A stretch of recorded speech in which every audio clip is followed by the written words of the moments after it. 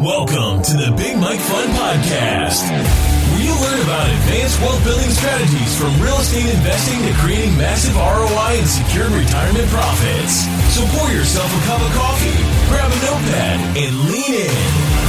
Because Big Mike has got the mic, starting now. Welcome to the Big Mike Fund Podcast. I'm the Big Mike Zlotnik, and today it is my pleasure and a privilege to welcome back my really good friend, Chris Miles. Hi, Chris. Hey, Mike. Good to see you again. Great to see you too. Thank you very much for coming back on the podcast. Hey, always. Yeah, it's always fun to be able to share with your listeners. Thank you kindly. I love your background. I know people listening in the audio mode, but I could see what it says in the back. Live your life now, not tomorrow. That's a great motto or great way to think about life. Well, it is. I mean, it's I recently did a podcast. I kind of had this big epiphany when I was at one of our mastermind groups the other week. And I realized that everybody talks about preparing for your financial future, right? That's always like, how do I prepare for my financial future? How do I have that legacy and that wealth and yada, yada, yada, right? But the one thing I realize is we need to prepare for your financial present. Because if you can manipulate and create your financial present, where rather than waiting 30 or 40 years to see if your plan worked, what if you could have your plan working this year? Well, you don't have to worry as much about inflation because you know what inflation is like now, right? You can't always prepare or know what it's going to look like. But if you get your financial present in order, you get that in place to where you are financially independent within the next few years versus waiting decades. Well, now you can create a much better financial future anyways. So if you take care of the financial present, the future is going to take care of itself. That's a great argument, great logic. Of course, you have to enjoy the journey today in order to be patient for tomorrow to come. And yeah, it makes total sense. I don't know how people can plan 30 years out. Like how do you plan 30 years out? The brick can fall tomorrow on your head and you could have a problem tomorrow, but you have to live in today. So many variables. Live your life today, not tomorrow. And of course, you want to plan a little bit, but like you're saying, you got to get your financial plan in order today and live today. So all we have is now. So if you can figure out how to make now work better for your future, that's the main thing. So how do you do that? Let's now talk about kind of financial planning, some of the things you do in your financial planning. Things have been running pretty well recently. Again, we are in rapidly changing times. Inflation is pretty heavy. Interest rates are picking up momentum. We obviously have geopolitical issues. We have war in Ukraine. We have potential recession coming up, which is kind of, we don't want to sing the recession song today. We're in a still period of rapid growth in inflation, but people are already beginning to chat about a possible inflation. So I'll let you have the floor, but what are your quick thoughts? Yeah, I definitely think we're heading to a recession. Everything cycles. I mean, if you're around long enough, you know that, there's everything ebb and flows. There's great times, there's boom times, and there's bust times. And we've gone so long without a bust that, that in and of itself is a bubble. When you go way beyond what's expected for, stock market booming, we've seen like just things going rampant, like you said, with inflation. It's definitely, it has to come back into balance. And so to hit in a recession shouldn't be a scary thing. However, if you are banking and literally calculating, hoping that the stock market is going to keep returning like it has the last 13 years, you're going to be severely disappointed. You're going to find out just how bad a stock market can do and what it can create or what kind of chaos it can create in your planning. And that's why I call what I do anti-financial advising, right? Because I'm not looking at doing the traditional mainstream. I call it the Mexican food of financial advice because, you look at Mexican food as yummy as it is. The truth is Mexican food is all the same ingredients. It's rice, beans, meat, lettuce, tomatoes, salsa, right? A burrito and a taco have the same ingredients. They're just packaged differently and given a different name. Financial advising is no different. It's all securities, mutual funds, and insurances. That's all they offer. There's zero anything else outside of that world. And that's the world I came from. I started in that world 20 years ago, and I can tell you, there's too high of risk and too low of returns to really ever guarantee any kind of financial success in that kind of planning, which is why I left in the mid 2000s. And that's why I go more on the alternative side, where we look at things like real estate investing. We look at things like commercial, like doing like syndication with commercial or apartments or self-storage or whatever it might be, or even land. We even have clients, now I even got a partnership with somebody who does land, like seller financing. And I have $100,000 making me $4,800 a month right now, and there's all kinds of things you could be doing. You could be getting a franchise. If you had some extra time, 5-10 hours plus a week, you could get a franchise that could generate 6 figures of cash flow for you each year of profit. There's lots of things you can do outside of that traditional mainstream financial advice that really is just there because they can sell you so much crap. and that's why it perpetuates. It hasn't worked, but it perpetuates because you have guys like the Merrill Lynches and the Fidelities and the Goldman Sachs that are constantly marketing, putting billions of dollars of marketing onto the financial news networks, telling you they are the path, they are the way. Listen to us, or just put your money with us and just set it and forget it. Hopefully someday it's going to work out for you. But like we said in the beginning, it's not about someday, it's about today.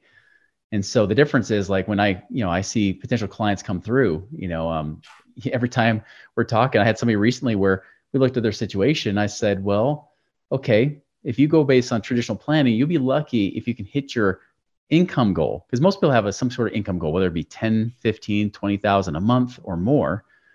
They had 25,000 a month as a goal. And I said, with financial planning, the traditional way, and living on 3% of your income or of the balance in your retirement plan, you're gonna have to save another 20 years, which would put them in their 70s. I said, or right now, with the current resources you have in your 50s, we could start generating about 115,000 a year from your money right now. And if we reinvest 115,000, that just bumps up to over 125,000 next year and keeps bumping up to where we can hit your goal easily within 5 to 10 years. And that's just something that you just don't hear on the financial news networks, because there's no financial company that's paying them billions of dollars to keep advertising that. So that's the thing I get excited about. That's why, even Mike, I told my clients about one of your deals, a couple of your deals really, and got them super excited, and they were reaching out because they said, hey, this is good. This is something we can actually plan for, because we know what we'll get paid from day one. That's something you don't get with the financial markets. You don't get that kind of certainty when you're hoping and praying the stock market just happens to smile on you just the right way, especially by the time you hit retirement. This is something you can actually plan for today. If you can plan and create today, it makes it so much easier to plan for tomorrow too. So, Chris, thank you kindly for the wisdom. Thank you for the referrals. We are just honored and humbled. And yeah, I agree with you 100%. Real estate and many of the deals we bring forward, and many other investors on our network bring forward, have higher predictability. This is one of the words that I like to describe real estate. Still no guarantees. There are risks and everything, but predictability is substantially higher than the stock market and the mutual funds and all the products that the Wall Street sells. And as you rightfully pointed out, Wall Street incentives are drastically different from alternative incentives. And as a result, they built their sales machine to push the product that they have. And the product that they have is primarily driven around the stocks and some level of funds around them. And heavily incentivized some insurance products or some other products that sales network can get paid for. And a lot of the stuff is just, I don't know how to put it, but it's designed to feed the Wall Street, not necessarily to serve the investors. But that aside, now let's jump into more of alternatives and what you do with your folks. So how do you build a well-diversified portfolio? And again, in today's world, when we potentially are thinking about possible recession, I think diversification matters even more, because you don't know what's going to correct and what's going to do just fine during a sort of recessionary environment. So how do you work with your clients to help them underwrite deals or learn how to underwrite deals and how to do proper diversification? Let's just cover this topic a little bit. Deal due diligence and then diversification. Yeah, I think the important thing to always remember, and you know this, is that every person is different. Every situation is different, even though from a financial number standpoint, a lot of our clients look very similar in some ways, but the person The people behind the numbers are very different. And so when you're looking at trying to figure out what investments to do, you should be doing investments that really align with your values, and or they actually align with what you want your time to look like. What I try to tell people to do is don't just chase the dollars, because if you're just chasing money for a paycheck, so to speak, what makes it any different than a job? If you're just going after the numbers, like there could be investments that if something goes wrong, you might just hate it. You might get mad and angry, versus those that you might feel more comfortable with. Even if some hiccup happens, you might be able to say, you know what, it's okay. I feel comfortable and confident being in this kind of investment. And that's different for everybody. For example, I get some clients that love having rental properties, and they feel safe and secure having rentals. Great. Let's make sure they have good cash flow. We don't try to hope for appreciation, right? I don't like people to live on hopium. We don't want them to be on that drug. We really want people to really have something that is, like you said, predictable. They can be more predictable in that sense and steady. And so that could be great. It could be long-term rentals, but just know that there's a risk there too, because even though that can give you some great certainty, you have 100% ownership. There's no middleman between you. You can have a property manager obviously helping you out, but the property manager could drop the ball. Things can happen where there's vacancies or they're not paying. I have that with a renter right now where they're trying to apply for getting some government assistance to help with the paying the rent. Those kind of things can create hiccups. There's could be maintenance issues. Those things aren't fun. Now, are the returns, can they be awesome? Yeah, they can be great. And I can get better returns there than most other investments that I do, but it's not going to be fully passive. Where I get other people that say, I'm overwhelmed. I can't deal with anything that's going to distract me. Okay, if that's the case, let's not look at rentals as much. Let's look more towards syndications or funds, things like that, where they can actually have money coming in, but they're hands off. And here's the warning. If they do that, and I do want them to be diversified to some level, I believe you can be overly diversified where it creates too much of a distraction. I do have one client right now who has about 50 different investments, as in 50. The tracking on it is horrible, and even worse for his wife, who's afraid that when he passes on, she'll have no way to be able to manage it all. I did tell him, I said, hey, trying to go for $25,000 or $50,000 positions in each little fund might not be serving you very well. But as that money does get paid back out from those deals, let's maybe instead do 100 or 200, 250,000 per deal, right? And find your favorite operators, the favorite people you like to work with. Because the thing I'll tell people is when it comes to investing in funds, like we see Tempo Fund here or any other kind of syndication, anything where there's somebody else doing the investing, what's most important is who is that person that's doing the investing? Who is their team? Do they invest in it themselves? Do they trust in it that they're willing to put their own money in it? And then I'd say 4 is, of course, when their feet are held to the fire, when things go wrong, what is their integrity like? That's why I love investing with people that invested during the last recession. If they kept paying their investors, heck, I even know some that got burned badly and lost money on deals. But if they learned and they were able to adjust their strategy to be able to say, hey, I learned where I went wrong. Now I can do it much better and wiser this time around. Great. I trust those people way more than somebody who just said, hey, 2018, I joined the wave, this real estate wave, and I'm going to invest your money because I've made money twice so far.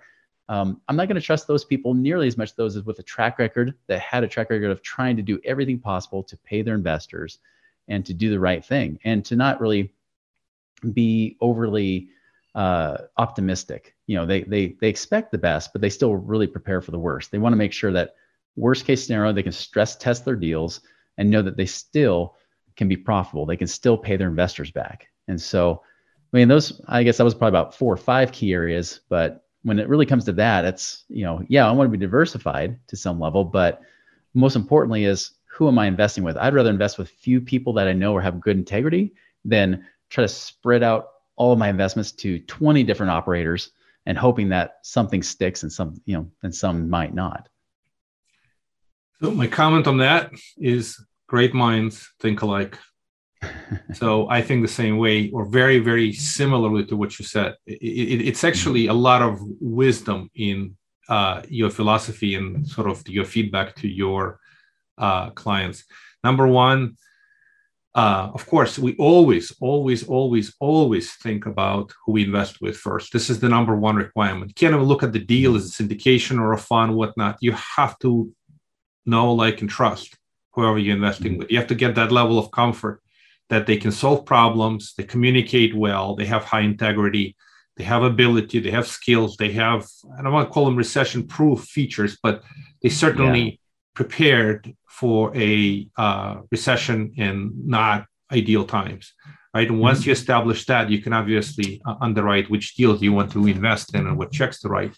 That's a starting point. The other really important point you mentioned, and I love this because we solve a lot of these very similar problems. As a fund manager, we solve many problems individual investors have to solve. One of them is how much diversification is too much. So do you write 10 checks? Do you write 20 checks? Do you write 80 checks? Right? And when you do write 80 checks or 60 checks, you end up exactly with a problem. You have a massive portfolio to manage. The portfolio management becomes an aggravation. So one investment, it's one thing to manage, right? Every new investment, it's another thing to track the taxes, the statements, the updates. So you have to be pretty smart about it. You have to balance return on investment versus the return on effort. So you can't have too many investments because of exactly the problem that you hit. You have so much work managing the portfolio. It becomes an overhead expense. Either it's an expense somebody to manage it, or your time. Instead of enjoying your life today, you're managing a whole bunch of investments, at least on paper. So you have another job. Yeah, it's another job, and I would agree with you 100% on that. And when folks invest, they really have to think about what are they investing in. If you invest in a diversified vehicle, a diversified fund, you immediately can write one bigger check into one investment that spreads the risk among many others, right? That's a number one. Number two, you achieve instant diversification, and you still manage only one investment. From that perspective, it makes a big difference. On the other side, you may have sort of, if you think about this, how do people build a portfolio? At least in my philosophy, you could build it with a few building blocks. And what are these building blocks in alternative investments? This is, by the way, this could be true with the Wall Street too, with stocks. But your number one building blocks are diversified funds, right? Alternative funds, diversified real estate funds. But they become the foundation because a single investment spreads the risk among many. Then block number two, just quickly covering, is kind of your single strategy funds. If you like storage or you like multifamily, you get diversification, but within a given vertical. Number three, you go into one-off deals. It's either syndication or turnkeys. But let's continue this whole discussion. Now we're jumping into turnkeys and syndications. There's one thing that's really impacting all real estate today, rising interest rates. So let me just shift this conversation into that discussion. So we've seen a lot of movement in the 10-year treasury, which impacts the mortgage rates on single family, multifamily. And also we've seen, obviously, Fed taking action and the 2-year treasury moving quite a bit. And as of last Friday, April 1st, we're recording this on April 4th, but on Friday, yield curve inverted. Technically, 10-year treasury yield was lower than a 2-year treasury yield, which signals your classic yield curve inversion. And there's another immediate follow-up thought is that typically after yield curve inverts, recession follows, not always, but typically 6 to 24 months from this point on. So what do you think about what's the impact of rising interest rates on all alternative investing, and especially the folks that you work with, and the likelihood of the likelihood of recession, and how fearful do you have to be of the recession? Yeah, I'll address that last one first. Definitely, I think there's a recession coming, and it could easily be in the latter half of this year. I agree with you. It could be easily 6 months out. We could see that finally reverse. We saw it threaten to do it in 2020, but then with all that artificial printing of money and everything propping it up, creating more of a bubble of the dollar, really, right? That inflation bubble is something that is going to create some issues, and it already is. I mean, we already seen people have affordability issues. Even just on a micro scale, where I'm hearing more and more investors saying, yep, I'm hearing even renters in the middle class having a harder time trying to make their payments that could affect things with rents. And I'm not saying that's the majority, but we're starting to hear more of these cases, more and more. And this is after everything's reopened, right? We heard this, of course, in the beginning, 2020, but now we're starting to hear people again say, "Oof, things are a little bit tight. I don't know how I'm going to do this because my food costs has skyrocketed 10+% in the last year, and plus everything else, and utilities are going up, and everything is happening there." And so, coming back to that, I mean, now we have interest rates rising too, which have been great. And that's helped the real estate market just drive up the values hard and fast.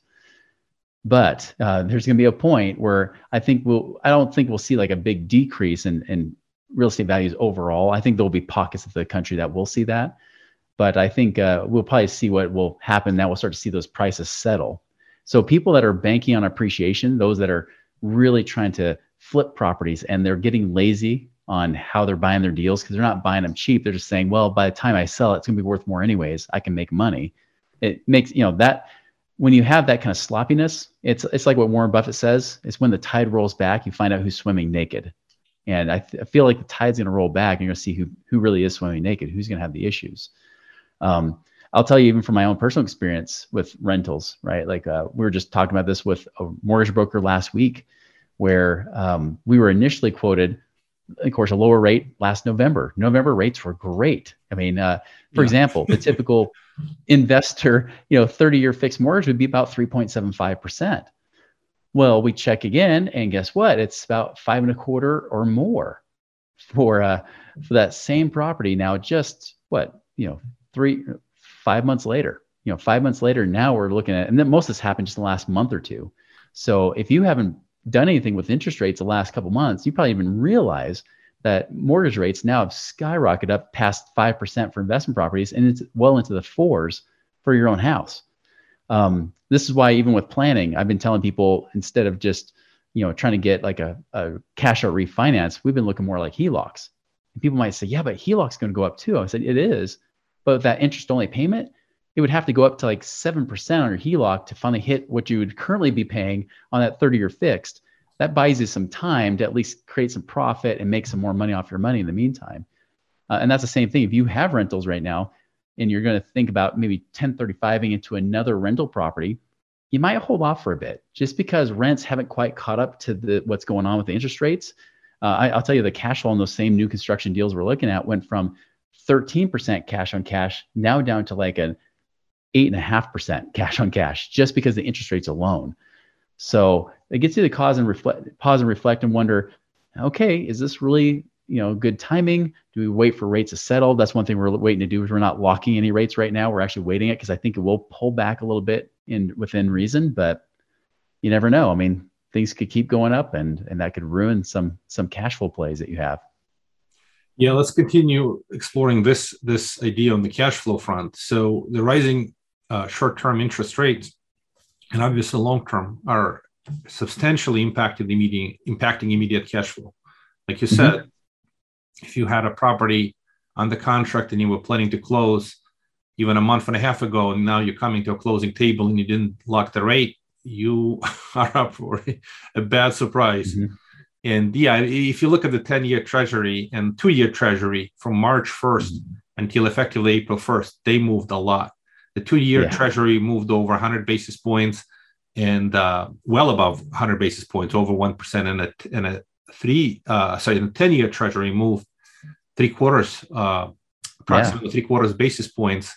And the problem is, because of not just the move itself, but the speed of the move, how fast it happened, is unsettling lenders. So like you said, right now, the lenders overcorrected and they bumped up all the rates because they don't know if they originate today, what are they going to sell the paper tomorrow? Because most of them need to originate and sell. And if they can't sell it tomorrow, they're going to have a problem.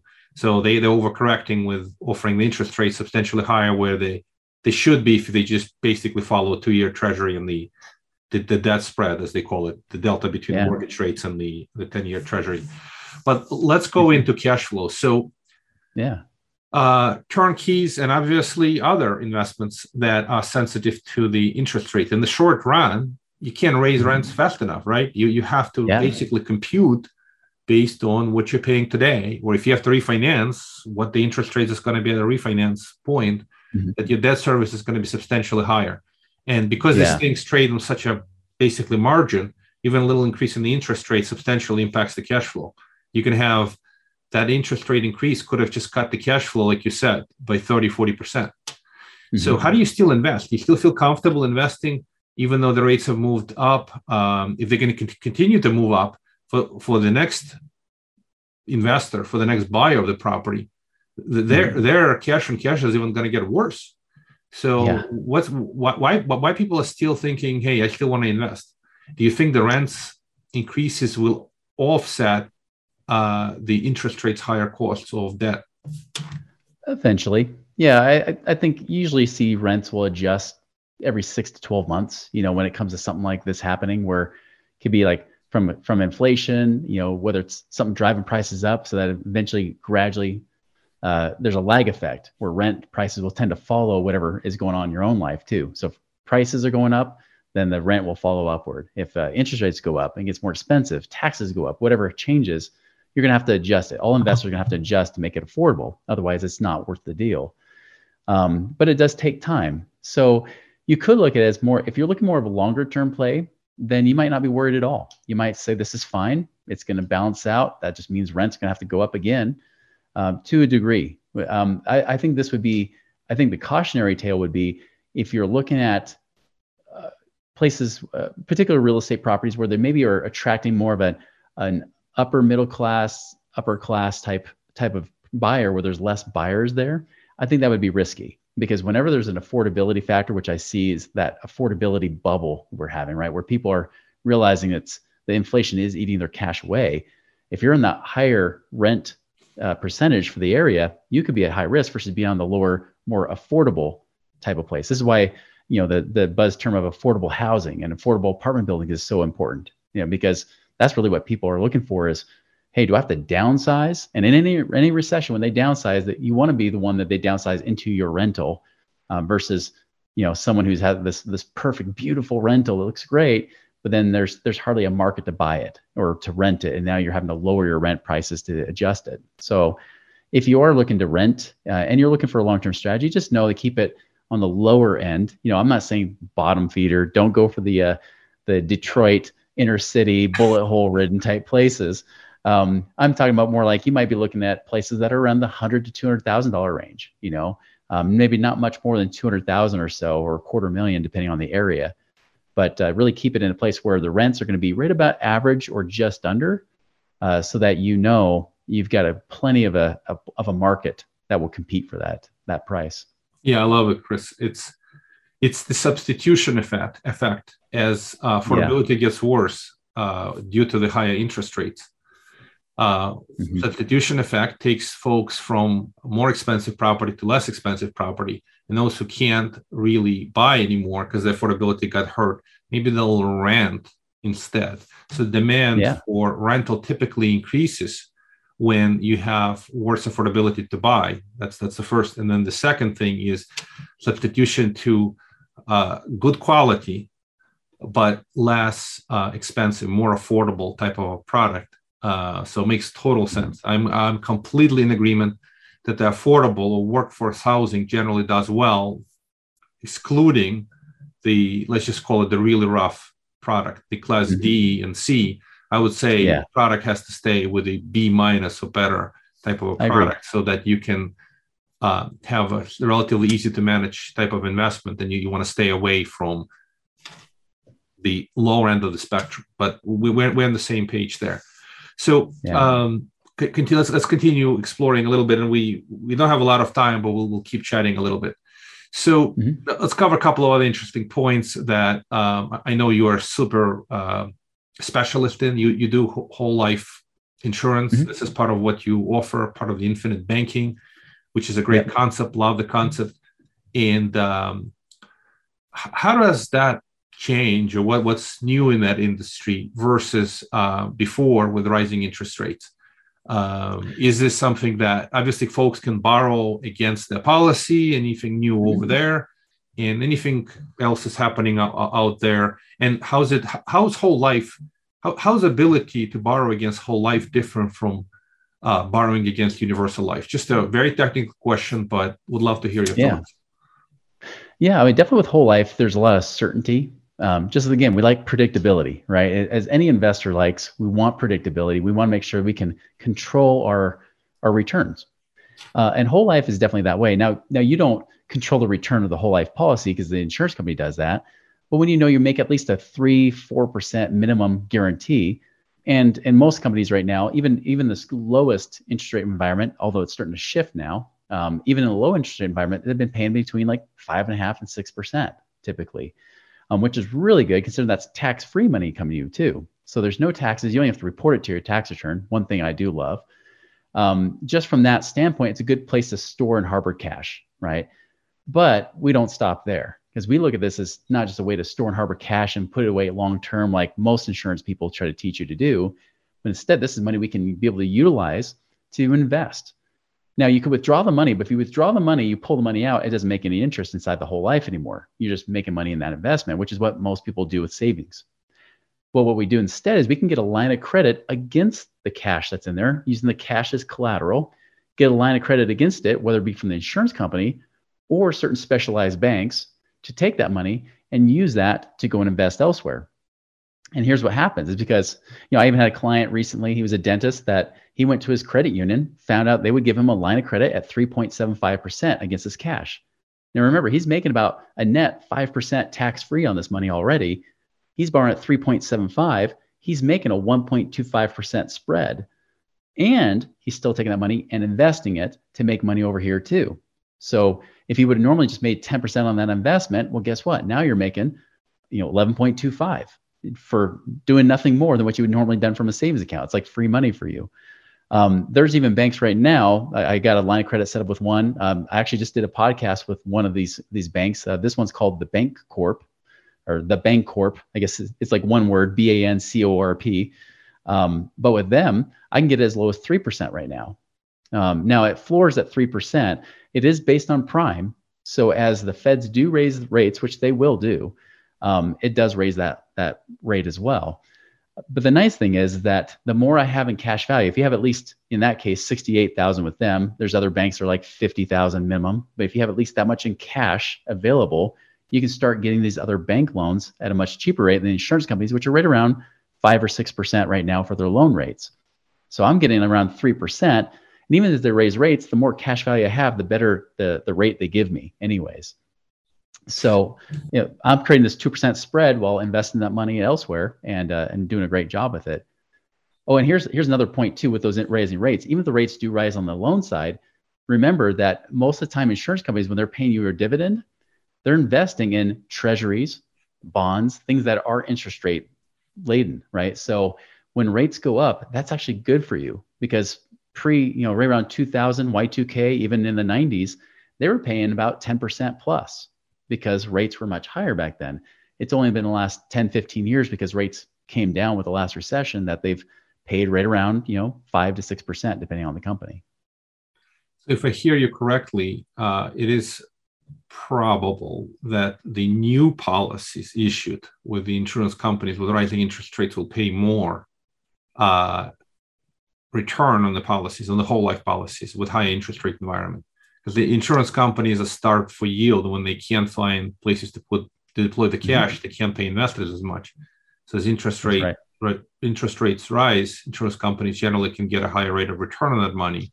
And as a result, they're able to pay investors. So if you haven't thought about getting a whole life policy, now is the time to reach out to Chris and to talk to him. It's a very powerful concept.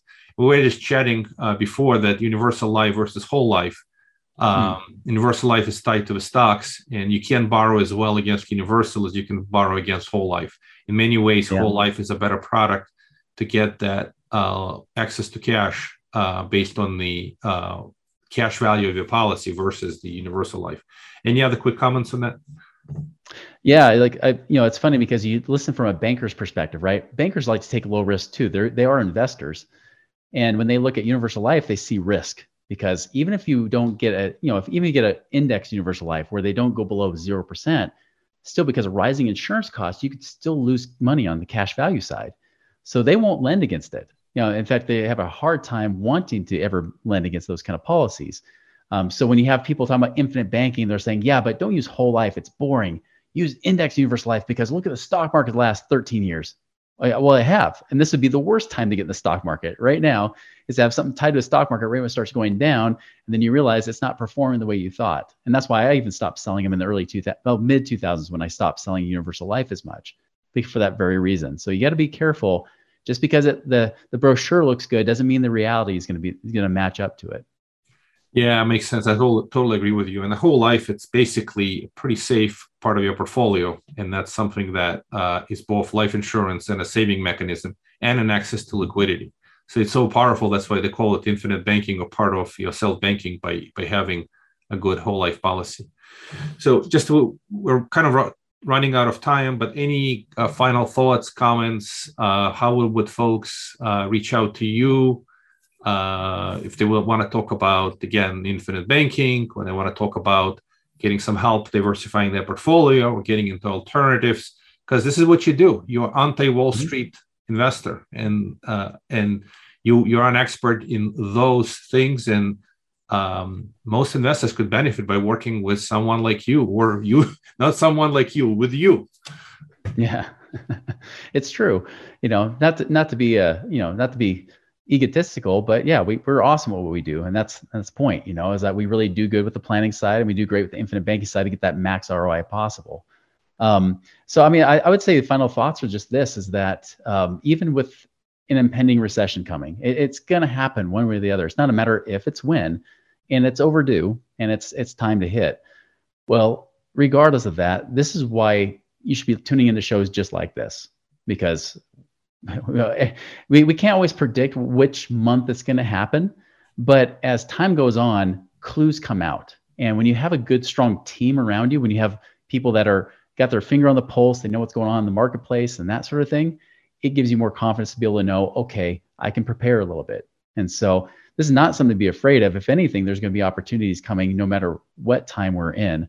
The question is, are you surrounded by the right people and the right voices, versus the gamblers out there? They're telling you to keep putting money in the stock market because that's what's hot right now, and you want to stay away from that stuff.